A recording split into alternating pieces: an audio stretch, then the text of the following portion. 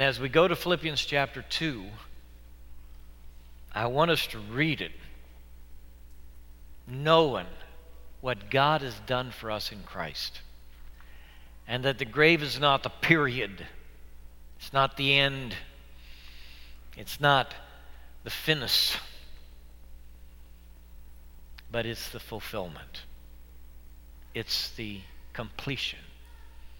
It's the Greek telos, which is the word that is used in the Scripture to describe not an end that has no meaning, but an end that is fulfillment. And it is fulfillment because of what Christ did for us. And that's what this Scripture is about. And I'd like us to stand as I read God's Word today. Philippians chapter 2, beginning with verse 1. Paul the Apostle says, "Therefore, if you have any encouragement from being united with Christ, if any comfort from His love, if any common sharing in the Spirit, if any tenderness and compassion, then make my joy complete by being like-minded, having the same love, being one in spirit and of one mind.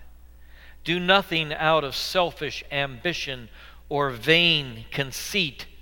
Rather, in humility, value others above yourselves, not looking to your own interests, but each of you to the interests of the others.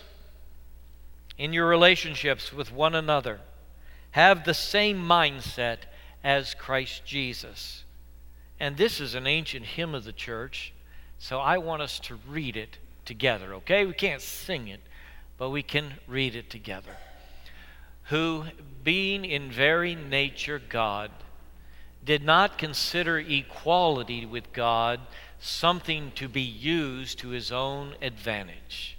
Rather, He made Himself nothing by taking the very nature of a servant, being made in human likeness. And being found in appearance as a man, He humbled Himself by becoming obedient to death, even death on a cross.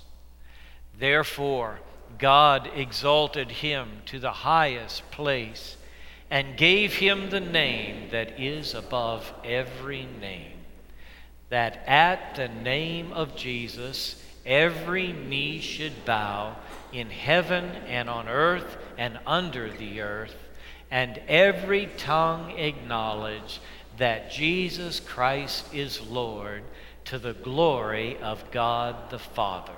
And all God's people said, Amen. Please be seated. We had a great time at the farm, I want you to know. I brought a picture of the farm so you can visualize it. This is a picture from the road looking back at the farmhouse. And it's got a herd of sheep in front of it because there are about 150 sheep on the place. And that's a little farmhouse that Janet's grandfather built in 1954. And when we say we're going to the farm, it's the North Hill Country in Central Texas, and that's the farm.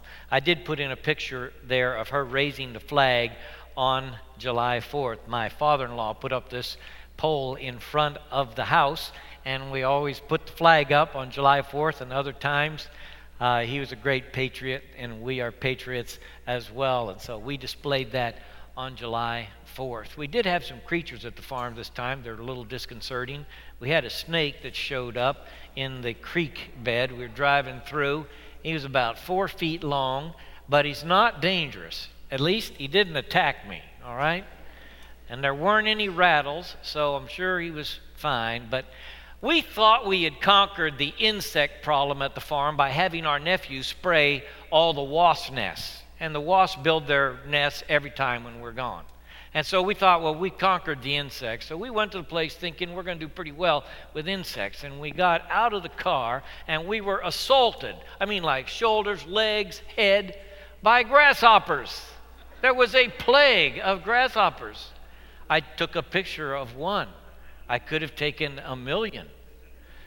These guys, they are something. When I was golfing there, I had to walk my line to the cup so as not to run over grasshoppers. They were everywhere. I asked my brother-in-law, who's a farmer, I said, did these creatures have any useful purpose? He said, maybe the first million. They were a plague. When I was surrounded by these grasshoppers and flicking them off my shoulders and things, and kids were kind of scared of them, I thought about that text in Numbers 13, where the spies come back and they give their report, and they basically say, we looked like grasshoppers in our own sight, and also in their sight. They describe their enemies as tall, and the buildings are huge, and the walls are high. And they finally came back to 12 spies that examined the land of promise, the land of Canaan, flowing with milk and honey. And they said, we can't do it. We're just grasshoppers. Well, you can squish these grasshoppers pretty easy. They're not hard to handle for a human being. That's why they said they felt like grasshoppers, because one foot on top of them and they're done. I don't want you to get the impression, as we read through this beautiful hymn and think about the humility of Jesus, and then having the same mind, that you're a grasshopper. It's not teaching you that you have no value. When you value others above yourself, it's not devaluing you. It's instead following the pathway of the Savior, who loved us to his own hurt, didn't he?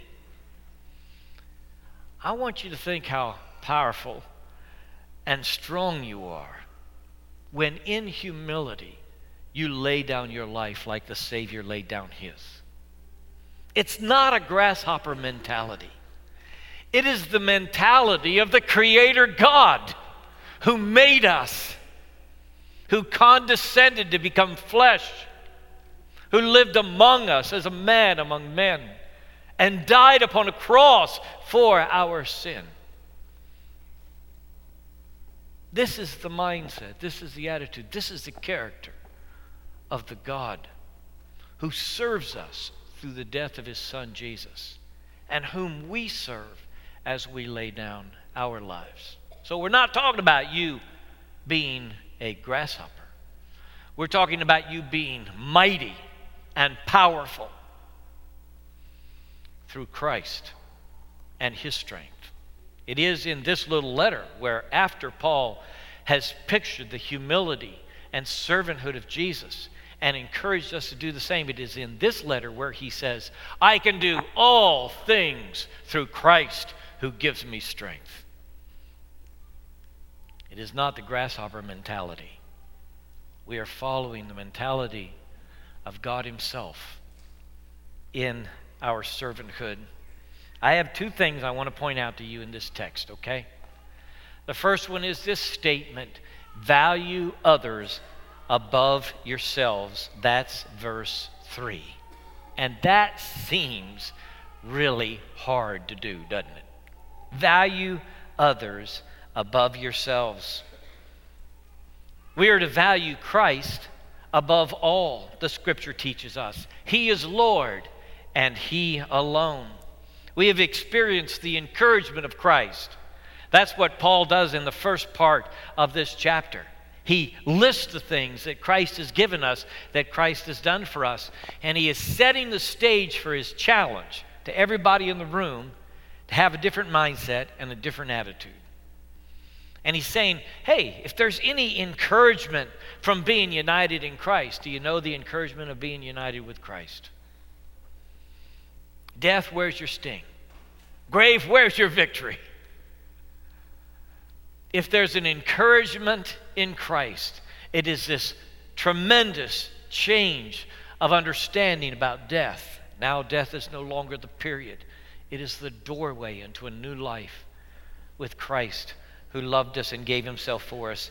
If any comfort from his love. I've been thinking about the comfort of God's love in these days that we've been gone. And I'm working on the problem of suffering and pain. I heard this very morning about a person who has drawn back from their faith because somebody they loved died. Have you ever had that experience, knowing somebody who turned from their faith because somebody died that they loved? The greatest comfort I know in death is the comfort of God's love. It's the deepest and the widest and the only place to be when you are bereaved and in sorrow is to nestle into the arms of the Creator God who made you and designed you for Himself and who understands the end from the beginning. It is in the providence of God where we find the great comfort of His love. A common sharing in the Spirit. Hey, have you been sharing in common in the Spirit? There are people in the room today that are seeking a family of faith with whom they can connect because they know how important this common sharing, this fellowship in the Spirit is. And we use the word sometimes fellowship to describe eating together at a table, which is very significant, by the way. When we have table fellowship, it is very, very significant. It's why there was such a controversy in the early church about Greeks and Jews eating together.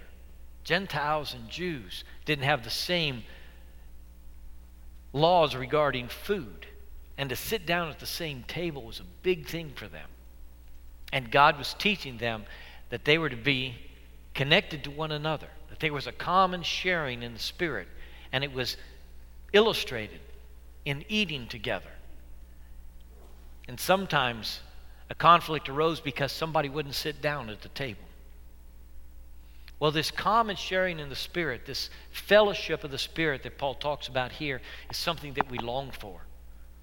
And people in the room today are saying, I want to find a body of believers. I want to find a place to connect. Some people that have in common with me my faith in Christ and with whom I can make life's journey.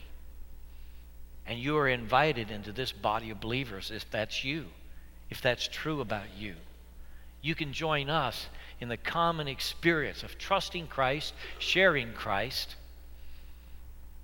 demonstrating the love of Christ in our community, and calling others to trust in Him as well.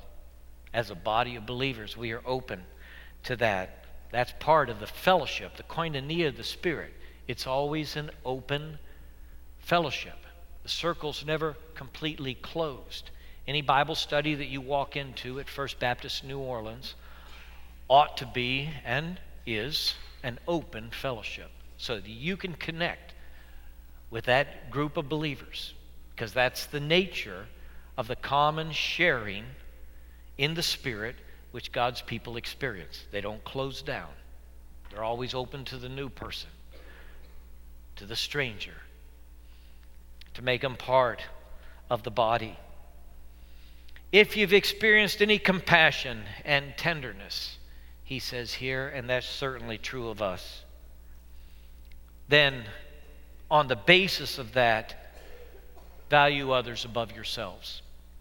Now, the Apostle Paul launches into a discussion here about how his joy is made complete through their oneness in the faith. And I want you to note it, because the concern for the churches was the greatest burden on the heart of this great apostle.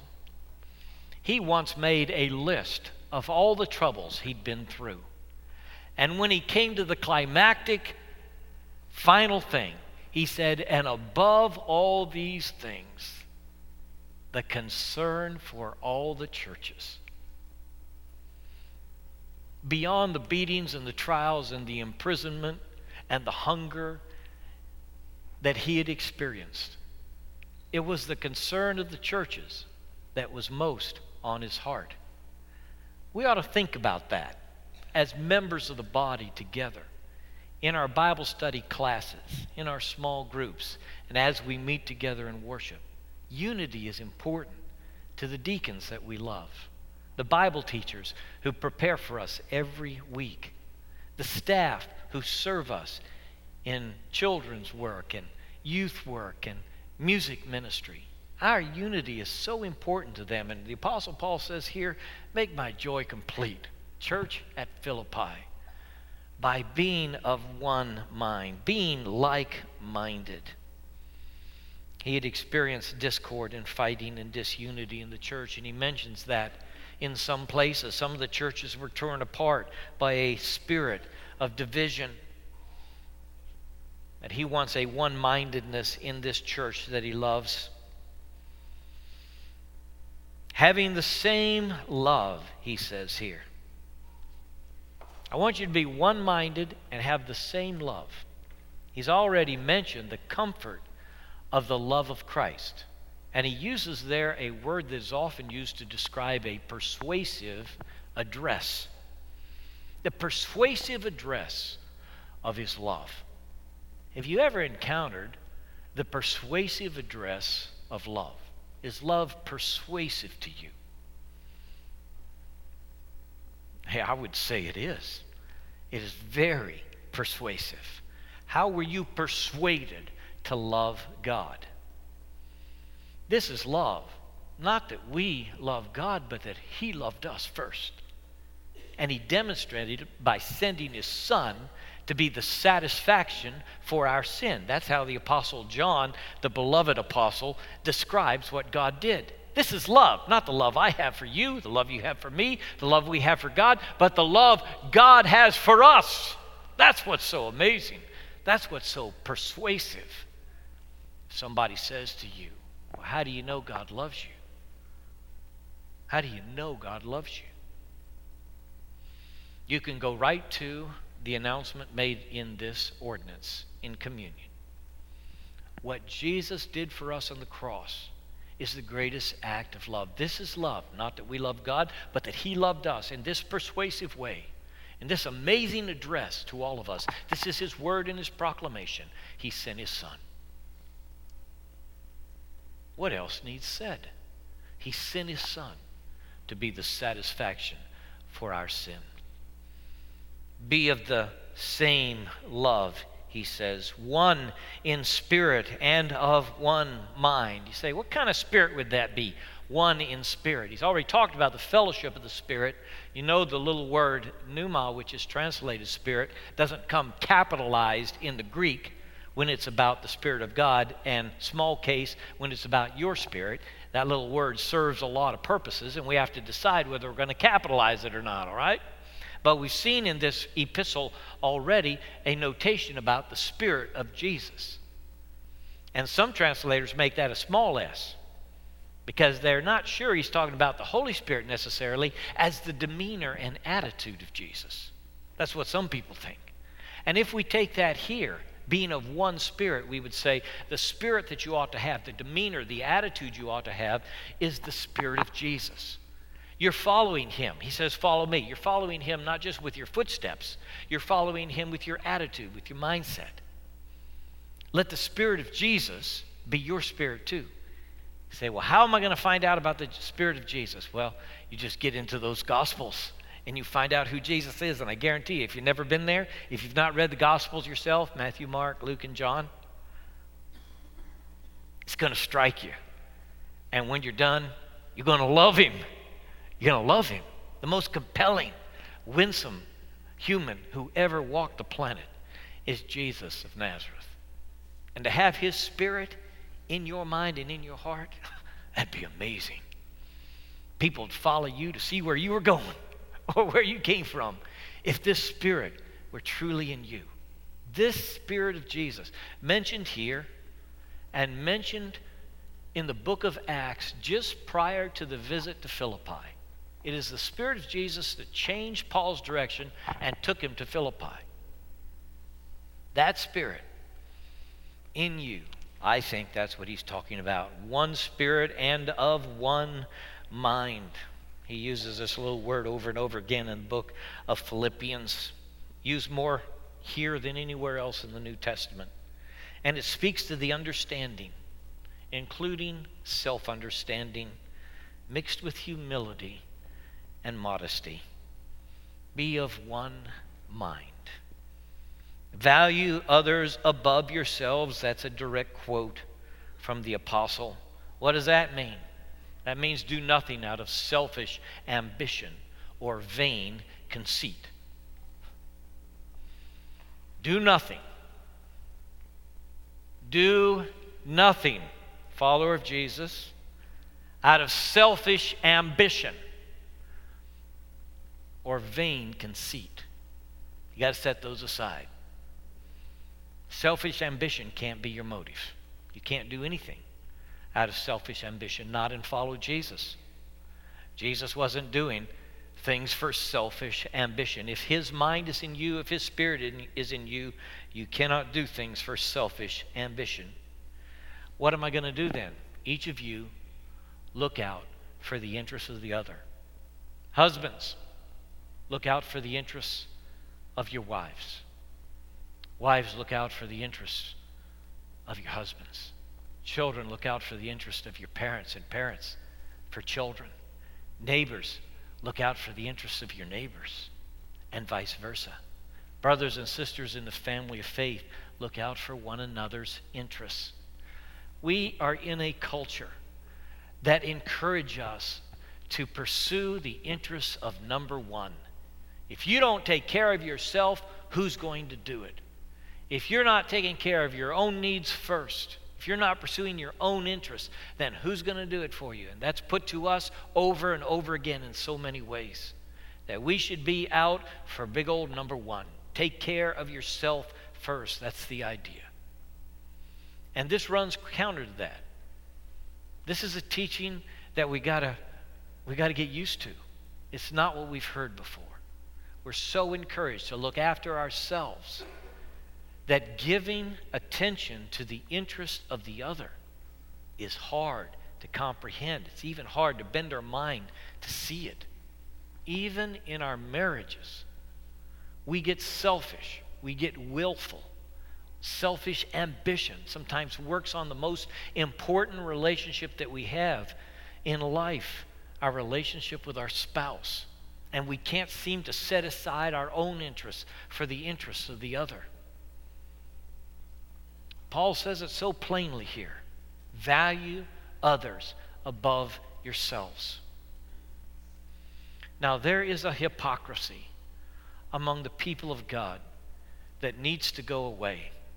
And it needs to be addressed by every person in this room who is married. And this is my instruction to you, okay? Practice this first at home. Do it first in your marriage.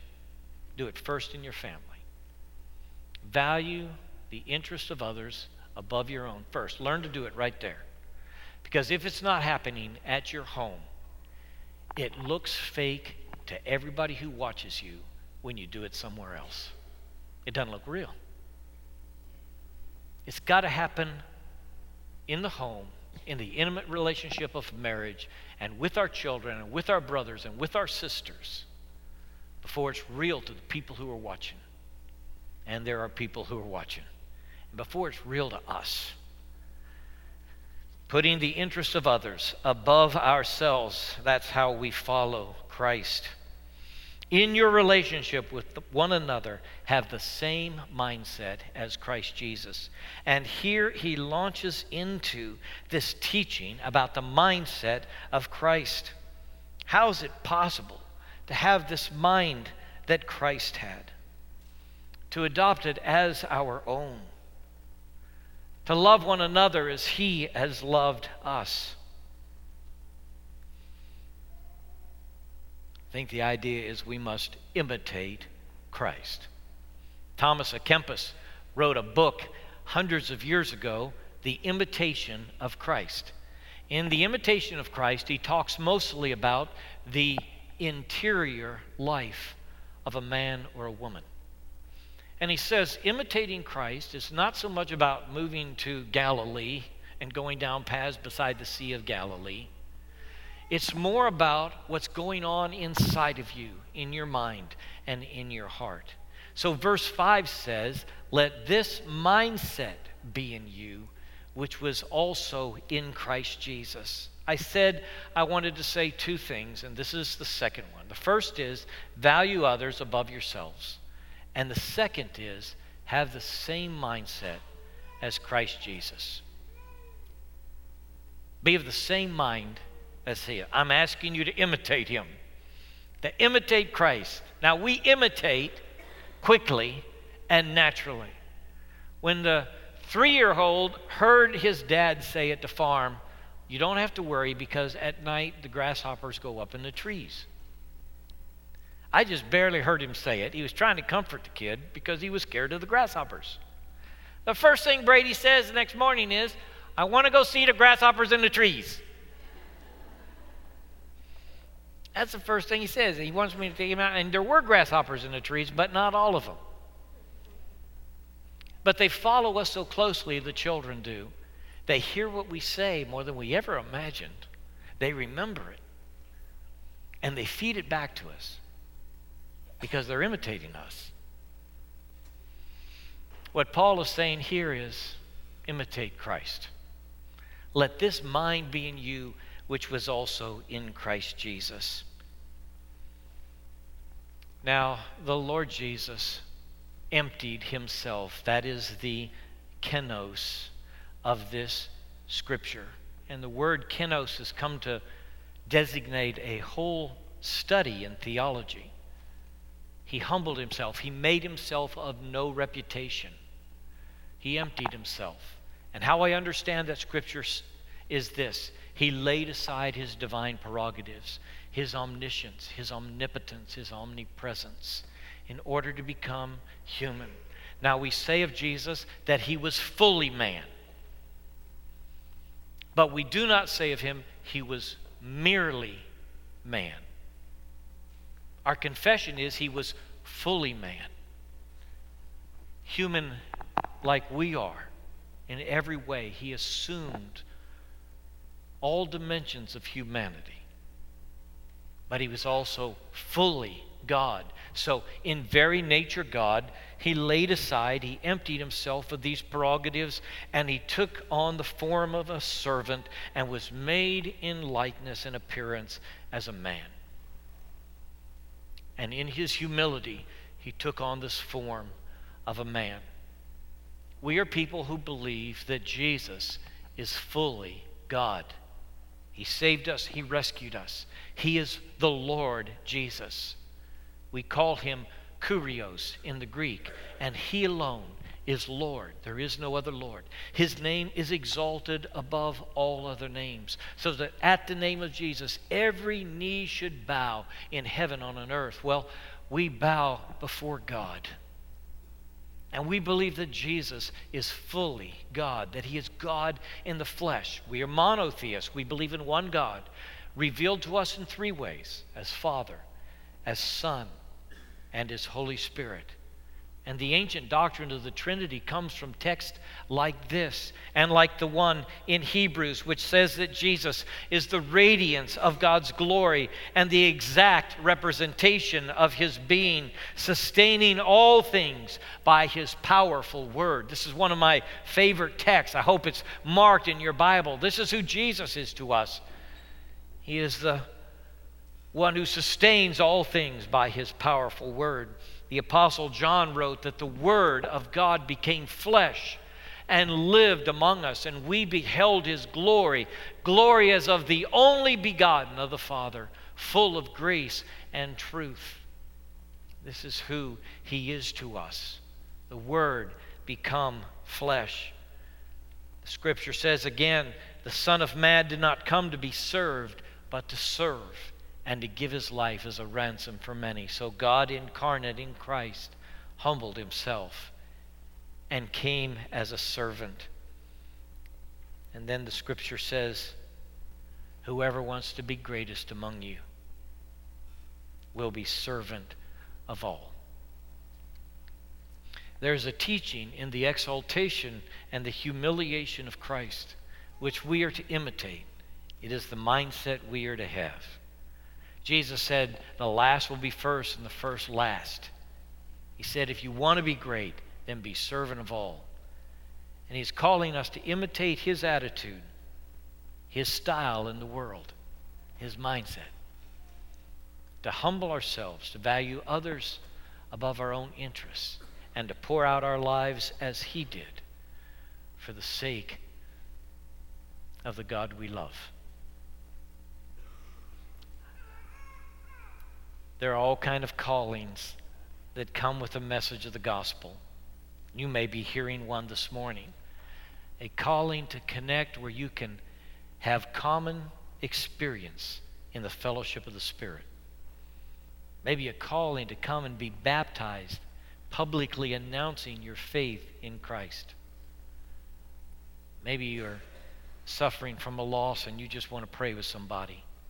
Our response time is for you.